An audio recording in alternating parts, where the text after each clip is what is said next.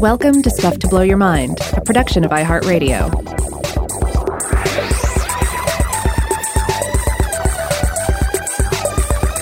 Hey, welcome to Stuff to Blow Your Mind. My name is Robert Lamb. And I'm Joe McCormick. And Rob, today I wanted to start off by hitting you with one of my 10th grader thoughts. All right, let's have it. What do you got? This is an idea I had in high school. I can't remember if I've ever talked about this with you or not. Maybe not. But anyway, I remember when I was in sophomore year of high school, I was sitting in a U.S. history class, and I was suddenly hit with a notion. It was very much like a stoner thought, though. Of course, I was a very good boy, and I was very sober in class. But my thought was, wait a second, why do we think about history in terms of multiples of 10 years? So in terms of decades and centuries and I guess millennia, but primarily decades and centuries. Why are those like the units of time on which historical trends are judged to make sense or be valid? And if we used a different base counting system, like if we didn't have 10 fingers and thus didn't count with base 10, would we think about history in a totally different way with different sort of groups of associations? If it was like, you know, on the basis of 63-year periods or 18-year periods or something like that. Yeah. Like what would the 1970s be without decades? You know, how would we think about that time period? What would be the barriers to it? How would we package that up? And I guess I'm still prone to this kind of thinking because the idea that I started getting really interested in like last week was another question basically along the same lines, which is like, how are we affected by the time units that we use to organize our lives? And if those time units were actually different lengths of time, how different would our lives be? And this is going to lead into the subject that we're going to be looking at for the next couple of episodes, at least. Who knows how many we'll go to, but 7 days worth of episodes. Right. We're getting into the subject of the week. And I think this one has a really interesting peg, because if you think about the major units of time that divide our lives from, say, like day length and above, so the day is, of course, 24 hours long, and it is roughly the time it takes the Earth to make one full rotation on its axis. But then you've also got the year. The year is, of course, it's 365 days, and this is roughly the time it takes the Earth to make one full orbit around the sun. And then you've got the month, and the month also has an astronomical basis. This one a little more roughly than the other two. There's a larger difference, but our months are roughly 30 days long, and it takes roughly 30 days for the moon to complete one full orbit around the Earth. I think it's like 29.53 days or something. And then, of course, we make up for that with little adjustments, different numbers of days and stuff like that. Yeah. And now, at this point, it's probably worth remembering here for everybody that most ancient calendars were based on direct observation. So yeah, it makes total sense that these, a lot of these ideas about how we should divide out our time are based on what we're observing, say, in the night sky. Sure, and there are some where it's pretty much inevitable. I mean, like we kind of can't help but organize ourselves around day lengths, right? Because like what time of day it is or time of night makes a dramatic difference on the way we interact with our environment because of things like temperature and light. So that's almost just totally imposed on us. We really have no choice but to live by days and nights. You could make the case that maybe months are different, but there's some natural rhythms that come with the lunar cycle, and certainly there are things that come with the yearly cycle because of, say, like the rotations of harvests and the seasons and stuff. Right. But then we come to the week. We look at the 7-day week. And if you look for the 7-day week in the stars and the planets or the movement of the Earth, you come up with absolutely nothing. The closest I've seen is that some people have said, well, the 7-day week is a fairly rough quarterly division of the lunar month. So if you take the length of a month and you divide it by 4, that gets you close to 7 days. That's like the closest whole number. But then again, like, why would you do that? Like, why would you not divide the month by 5 or divide the month by 6 or something else? So I don't think that the length of the week is really something that you can say naturally flows from anything that is physically true about the world. I think we'd have to say, though, there might be, historical, cultural, religious reasons that feed into it. It's a somewhat arbitrary length. It's based on culture, and it's a human invention. It's not just an approximation of something that's happening in the skies. Right, and I believe all the evidence we've looked at really backs that up. Though it's always worth remembering that if you stray too far into the wilds of numerology, just about anything is possible, right? Sure. I'm always reminded of the bit in, I forget which Umberto Eco work it was. It might have been Foucault's Pendulum. It might have been one of his essays. Perhaps you remember this, Joe, where he's talking about like all the various numerology computations about the Great Pyramids and how those numbers relate to other aspects of life. And the example is made that you can also torture the numbers enough regarding, I want to say, a phone booth or something, something far more mundane compared to the pyramids. But yeah, if you start getting wild with what numbers mean and so forth, then you can go crazy with that as well. Yeah, I think the way I'd put it is that if you look hard enough for patterns, you can find patterns in anything, and that includes numbers and like numerical relationships of, say, like the ratios of length and width of objects in the world, or the length of different periods of time within one another and stuff. Yeah, I mean, you can always find patterns if you look hard enough. And some people look really hard. Right. But as far as meaningful patterns and meaningful connections, I think almost all the evidence we're looking at here today and the next episode comes back to the fact that 7 seems to be this thing that is not written in the heavens, and isn't even like really written inside us either. But it's something that emerges from other directions, which we'll get into. Right. So I don't know. That struck me as just like a really interesting fact that our lives are guided by this 7-day length of time, that we organize our lives into these blocks of 7 days, and that so much of what we do is based on the recurrence of those blocks and the timing of the days within those blocks, and yet it's not a necessary fact of nature. So what is the 7-day week? Where does it come from? How culturally unique or culturally universal is it? And what is it doing to us? Like, how does it work on our brains, and how does it change the way we live? And it is hard to imagine, certainly for us, it's hard to imagine living without the 7-day week, just because we're in it. It's kind of like trying to imagine recent history without decades. It's like it's just such a part of the fabric. It's this grid that we've lain across reality, and it's just like how would we function if we didn't have Mondays, Tuesdays, Wednesdays, Thursdays, Fridays, Saturdays, and Sundays? You can't take my Wednesdays away from me. Yeah, if we don't have the hump day, right? The magical hump day. That is the day where our victory over the week becomes apparent. On Tuesday, I guess, that it just seems impossible.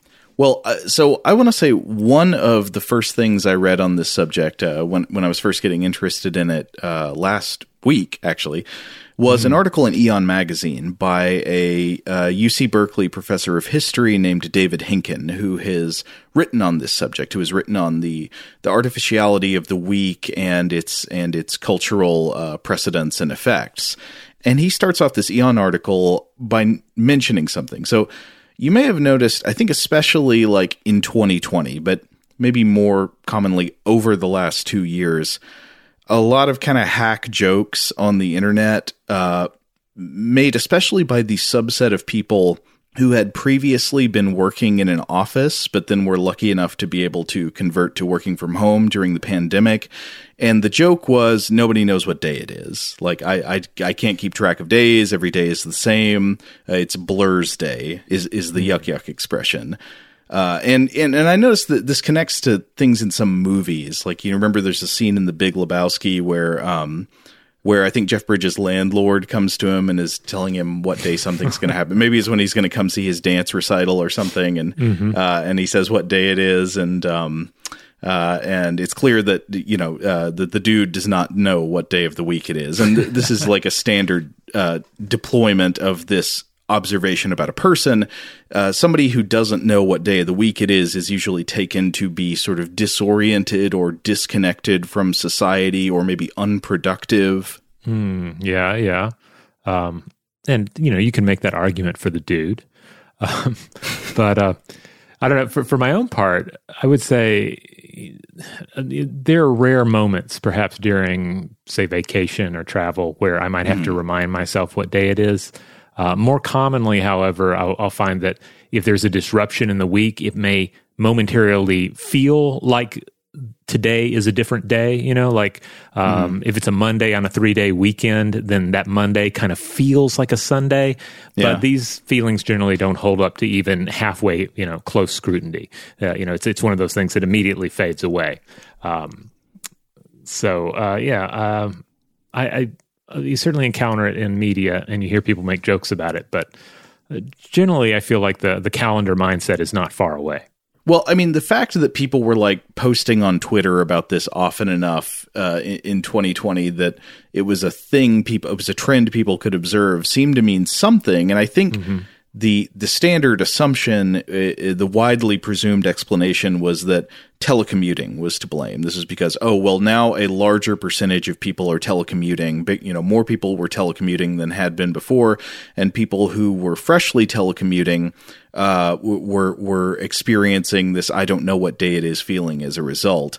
But Henkin actually goes back against that and says that he doesn't see telecommuting as a very good explanation for people's sense of the days blurring together. And I have to say, as somebody who often worked from home, even before COVID, that has never been my experience of telecommuting. And I also would be skeptical of that explanation. Yeah, I would agree. I mean, though part of that might be that we're typically, I think we've always been part of a publication schedule. So, there's always, what day it is still matters, even if you're not in the office, at least in our line of work. Sure. But I would think that would generally hold true with a lot of different professions. Yeah, and the point that Henkin makes, at least, is that telecommuting really disrupts normal divisions of time within the day more than it does across the span of a week, right? So, like, it doesn't change usually which days of the week people were working. I mean, it might in some cases, but that's not generally understood to be how it worked. It would change, like, where you were working within the day. And of course, nobody was complaining about, like, not knowing what hour of the day it was. And it's also interesting that the line was not, I don't know what day of the month it was. It was, I don't know what day of the week it is. And ultimately, the explanation that he gives is that, quote, weekly counts are reinforced by the habits and rituals of other people. When those habits and rituals were radically obscured or altered in 2020, the week itself seemed to unravel. And I think I agree here. This seems likely to me that for people who felt this way, like, I don't know what day of the week it is, I would suspect it probably had less to do with telecommuting and more to do with the disruption in schedules of other things that people would normally do at regular recurring times throughout the week. So maybe, for example, recurring social get-togethers or classes or religious gatherings or going out to dinner on Saturday night or things like that. People have pretty strong weekly rituals. Not everybody, obviously, but lots of people do. And when those things get interrupted, I think that probably has a strong effect on reckoning with the cycle itself. Yeah, I think that makes sense because obviously there were, to a certain degree, many people were able to transition these things into the Zoom age. They were able to do their game night online, to turn a particular in-person social hour into a virtual social hour. But in other cases, things simply went away. After school practices and so forth. In many cases, these just didn't happen for a year or more. There's a totally different thing that I wonder about that.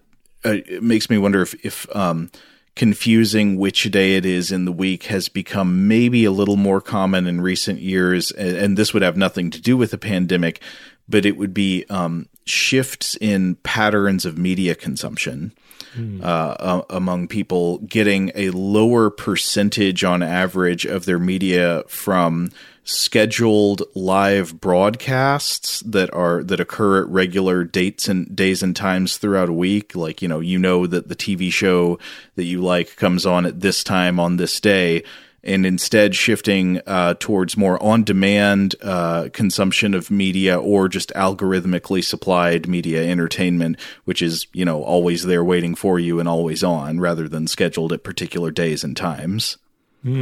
So that sounds like a point in favor of, what are they calling it now, appointment television? Versus just binge streaming and so forth. Oh, finally it's Friday and I can watch this trash I've been waiting on.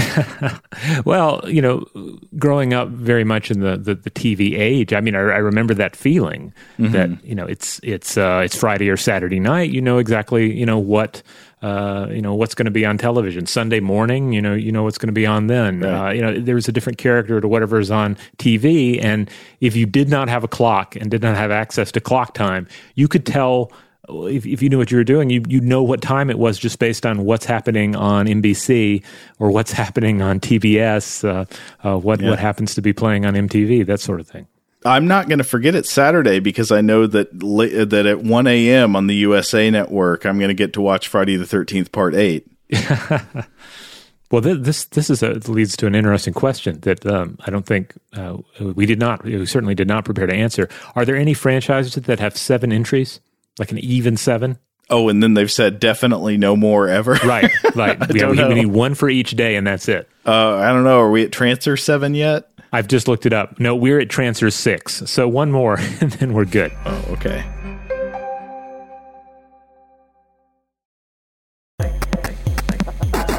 Well, so another question comes up, though, from this, which is, okay, so 7 days is not, strictly speaking, a time period that we derive from astronomy or from anything physical that happens in the world around us. It seems to be a cultural invention.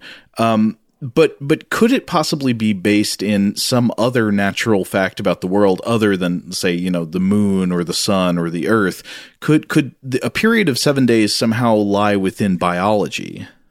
Yeah, I was wondering about this as well. Is there anything that might connect the idea of a 7-day week to the biological world, particularly to human biology? Mm-hmm. And I found an interesting and at times perplexing, at least to me, perplexing to me anyway, a paper that was published in 2016 in the journal Chronobiology International by Reinberg et al., titled 7-Day Human Biological Rhythms, an expedition in search of their origin, synchronization, functional advantage, adaptive value, and clinical relevance.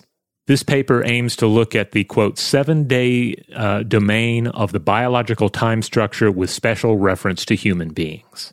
Okay, so it seems like they're investigating exactly the question we just raised. Like, right. Could there be any kind of rhythm within the body of things that tend to happen in cycles of 7 days or so? Right. And first of all, they do say, this is from the conclusions, they state, quote, neither cosmic nor earth-born signals seem to be of sufficient strength to give rise to the 7-day rhythms of life forms of various degrees of complexity. All right, fair enough. That matches up with what we've said so far, particularly as far as the heavens go. However, they also conclude that the evidence, quote, motivates us to hypothesize weekly rhythms are endogenous in origin. So in other words, these researchers still think that there is something about the power of 7 that emerges from within us. So they admit that the 7-day biological cycle is little studied, but they make a point of saying, well, it does seem to factor into various organisms, and they cite a list of examples, including things like laboratory rats, domestic horses, and seemingly to some degree human beings. Though I should say that these examples, like for example with the horse, the example is a study on 7-day cycles in semen volume, sperm motility, and spermatozoa concentration. And not to say that all of them are sperm related, but it's things related to various processes inside a biological system.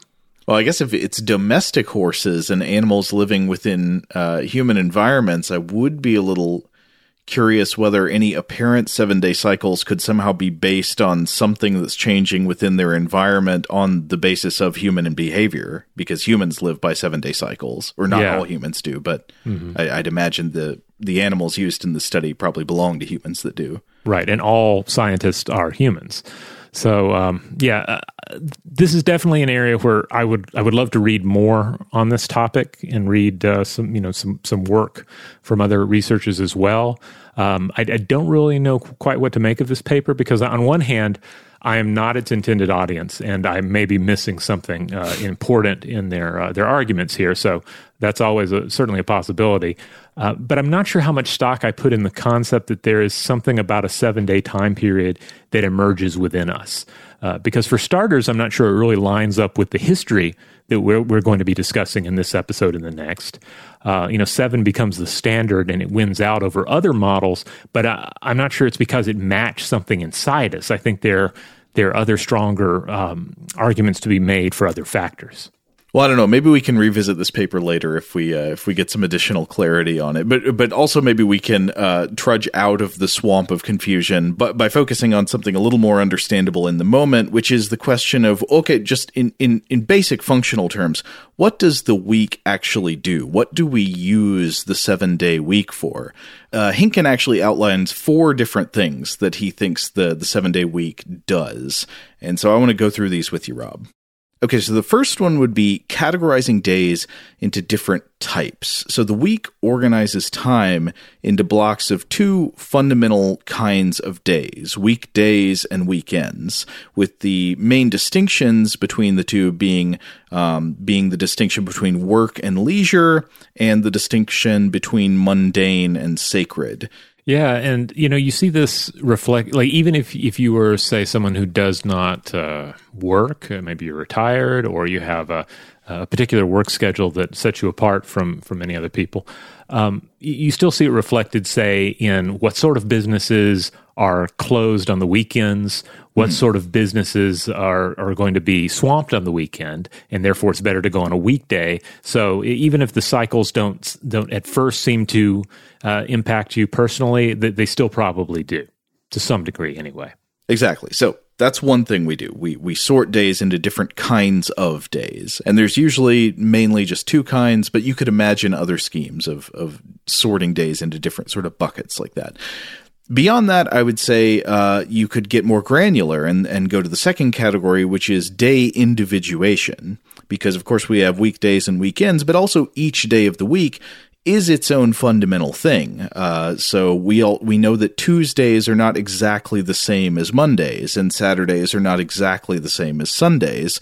So each day becomes a distinct concept with its own connotations. And of course, this can be highly individualized. Friday for some people may be more of a celebration day, the beginning of the weekend. Others may see it as kind of a termination point for fulfilling work, maybe even an unwanted termination point, like, I have to not work for 2 days. Or others may see it as a crunch day. Like, this is the day where everything that was stressful in the week is even more stressful, and there's just not enough time in the day to get it done. There are a million different variations on everything I just said. Again, the exact flavor of the day is going to vary from person to person, but they do end up having these separate flavors, these separate feels, even though the only thing different, the only difference between a Monday and a Tuesday is just how they relate to each other and to the rest of the calendar system. Right. I was actually looking for scientific studies about how people feel about different days of the week, and I found one.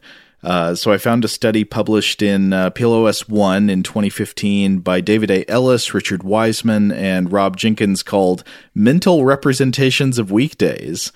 I was sure you were going to say this was a study by Garfield et al. I thought it was a joke. I thought you were setting me up, but it's a real study. Okay, go for it. Well, this study would suggest to Garfield that he is not alone. His feelings are borne out in the broader population.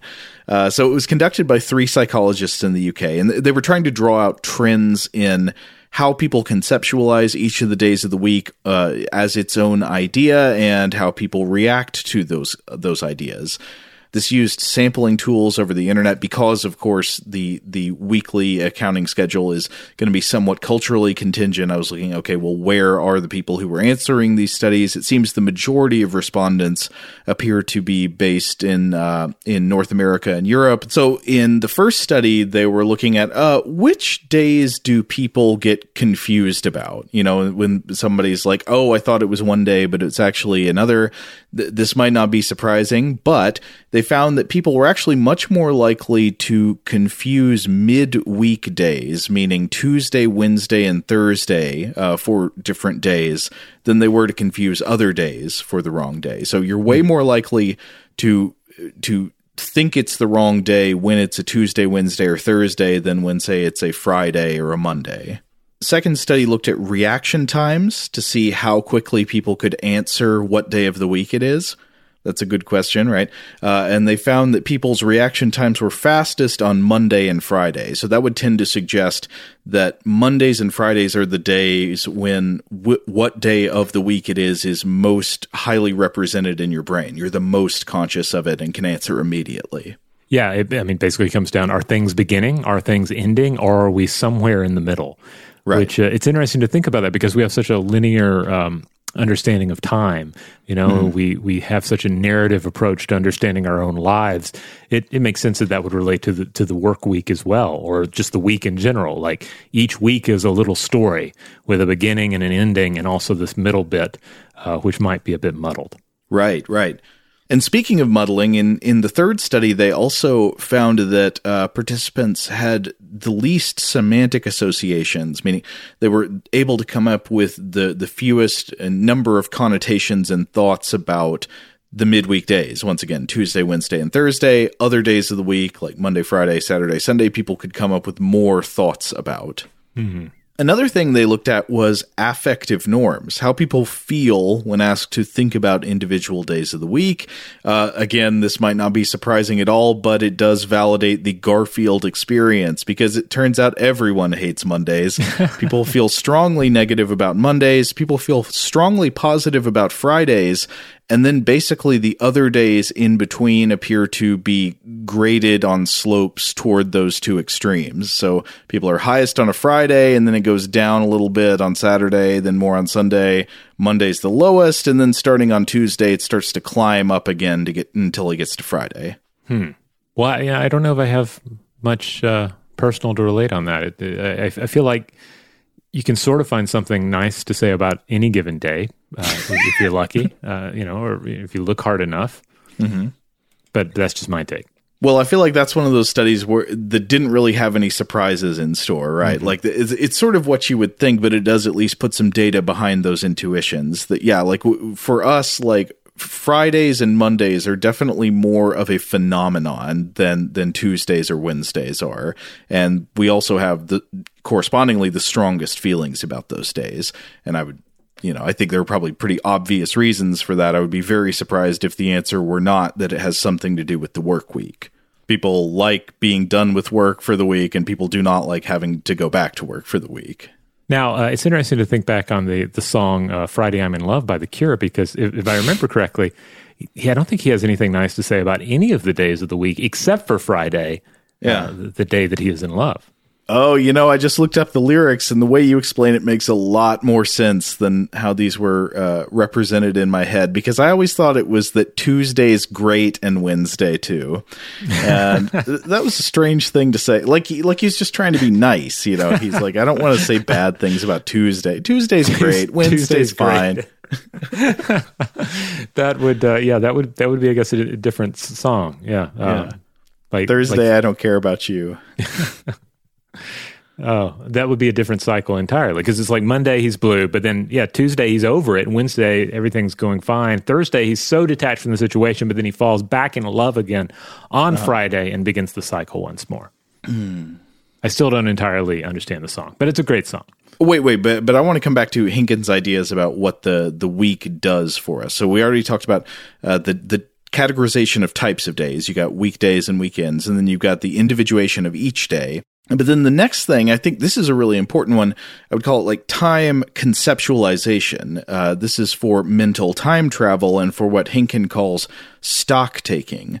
So one thing weeks do is that they give us blocks of time, blocks of 7 days, along which to organize our memories and our anticipation of the near future. And this absolutely makes sense to me because I know I do this. I would say that for me, you know, the general present time, I think I represent mentally as about 2 weeks past and 2 weeks ahead, and I think of them as weeks. Yeah, I can relate to this as well. Like if someone says, "What are you doing 10 days from now?" I might not initially have an answer, but if the question is, "What are you doing Friday after next?" Well, then I have a little more to go on. Like that's a little more concrete and formed in my mind. In fact, it's almost kind of a mnemonic device, because if somebody says, "Hey, what have you been up to recently?" I might often be kind of like, I don't know, I can't think of what to say. But if someone says, "What have you done this week?" somehow that kind of spurs an answer more easily. Yeah, it's like, well, I was just generally kind of depressed, and then I totally forgot about the person I was in love with, and then I fell in love with them again. Oh yeah, that was on Friday, yeah. Okay, but so by Henkin's scheme, that's 3 things the week does. And then finally, it functions as a scheduling device. This might be the most practical of all 3, which is that recurring events that need to happen roughly on the order of once every 7 days become, of course, weekly events. So think about all the different kinds of things. You know, there are tons of things like this in life that feel right to do roughly once every week. And so you might schedule them with a day in the week. You know that Tuesday is the day every week when you do X. Yeah. Like with us, it's the grocery shopping. It's the cleaning of the house. These are things that are done on a weekly basis. And it would feel weird if we didn't do them.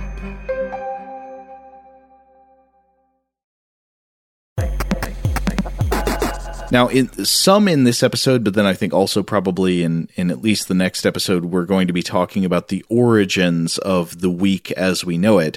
And saying where the week came from is a little bit complicated because it depends on, for one thing, what counts as a week. Are you saying like our current continuous unbroken cycle of 7-day weeks? Where did that come from? Or like where does the concept of grouping blocks of days into, roughly 7, but, would an 8-day block also count as a week and so forth? And there are plenty of examples of things like that going way back in time. But Henkin argues that the history of our current system of 7-day weeks goes back roughly 2,000 years. There are obviously earlier traditions that feed into it. But he writes that there were 7-day cycles used for various religious and cultural purposes beforehand, but in the 1st century CE in Rome, this is the earliest evidence we have of, quote, any society using such cycles to track time in the form of a common calendar. So in the 1st century Roman Empire, the 7-day week that we currently use grew out of a combination of the Roman astrological organization of days. So you have 7 days for 7 planets or gods. And if you think about that, there were 7 things that could be called planets. They're not all actually planets, but 7, moving bodies in the sky that are not just stars that were known by Romans because you could see them with the naked eye. So that was, if you count them up, the moon, the sun, Mercury, Venus, Mars, Jupiter, and Saturn, and that makes 7. Yeah, that's the best case I think one can make for an observation-based astronomical reason for a 7-day system. But or then 7 anything system. Yeah, in that case, it wouldn't actually be 7 days. It's just the number 7 being something from astronomy, yeah.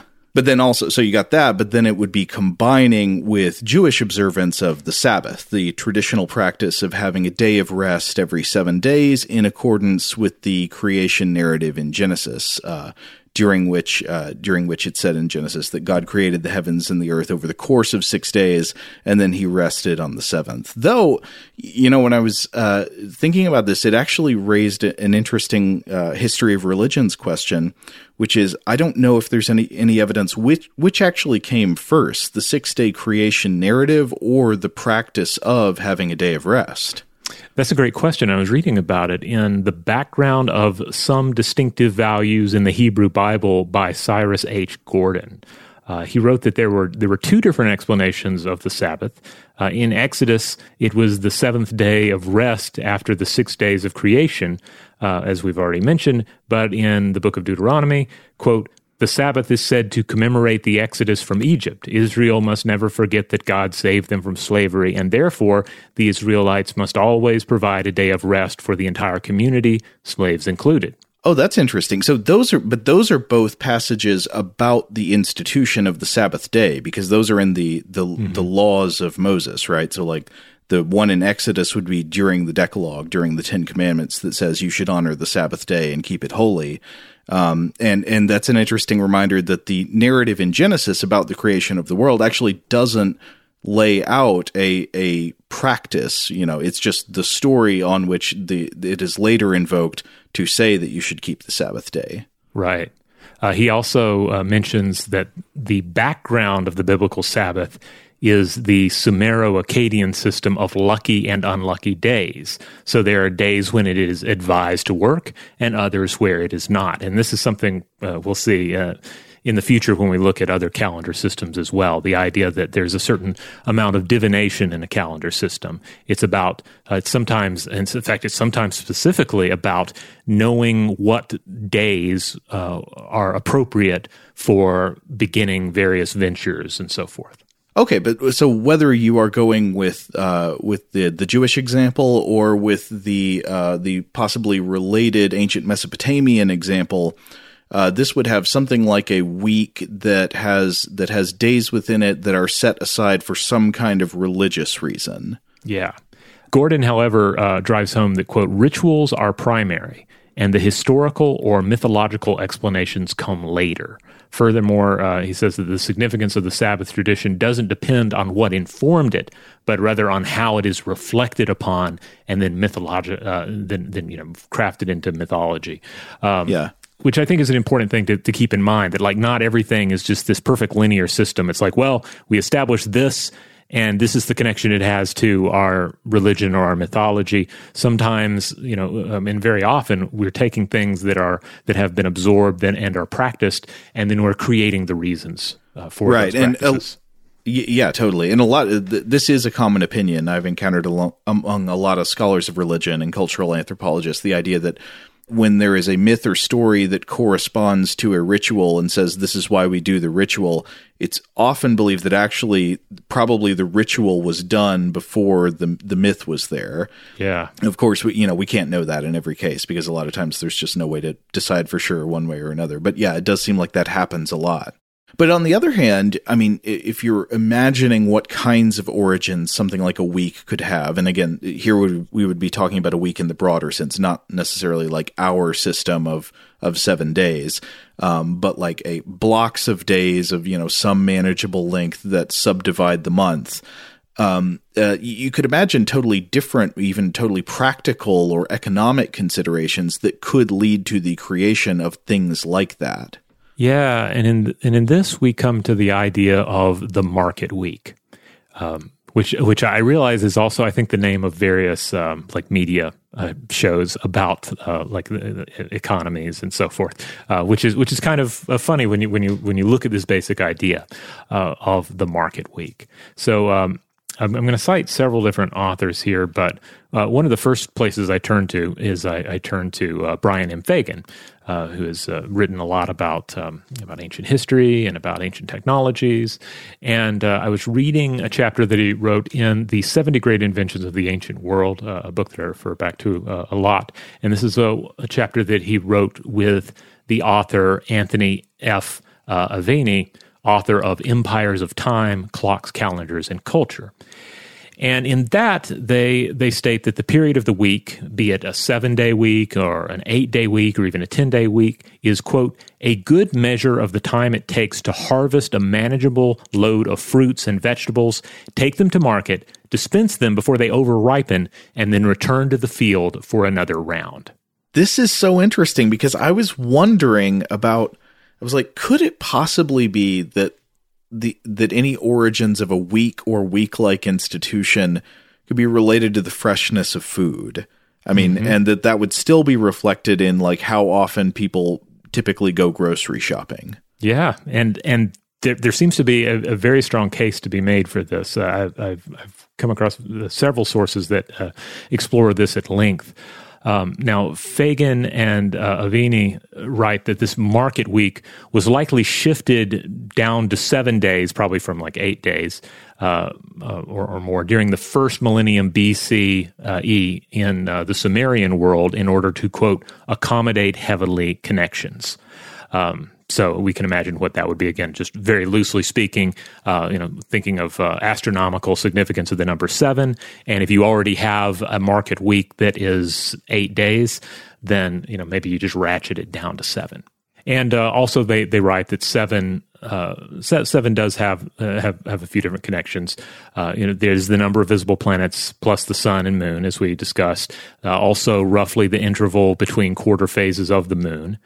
But Avini writes in Empires of Time that the 8-day work week was ultimately, quote, of unknown origin, though still cites the market week idea, though I've also seen the 8-day work week cited as an Etruscan invention of perhaps the 7th and 8th centuries BCE. According to Eviatar Zerubbabel in The 7-Day Circle, the evolution of the week generally coincides with the rise of market economies. So weekly market cycles ended up emerging in human activity. Again, this is the time it takes to have fruits and vegetables come in from the field, make it to market, and then you get back to the fields again. But they didn't have to be 7 days long, obviously. Zerubbabel points to 3-day market weeks in ancient Mesoamerica and Indochina, a 10-day market week in ancient Peru, and of course, there's also this 12-day market week in ancient southern China. And he says that this Chinese 12-day week is a, quote, classic example of a weekly cycle that served to regulate economic transactions. And I was reading about this in the 7-Day Circle, and if I'm understanding it correctly, this encompassed multiple 3-day market cycles and 6-day market cycles as well. And that's something you see with several of these examples of different week systems.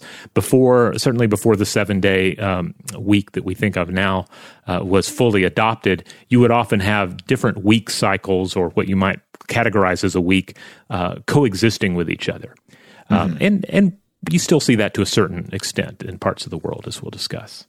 Now, Zerubbabel writes that during the 8th or 7th centuries BCE, the 8-day market evolved in what is now Italy, an Etruscan, quote, time reckoning system based on the number 8. And it revolved around a periodic market day that was held regularly every 8 days. And of course, this Etruscan system is going to be key because it coincides with and feeds into the Roman system, which we've already alluded to. Mm-hmm.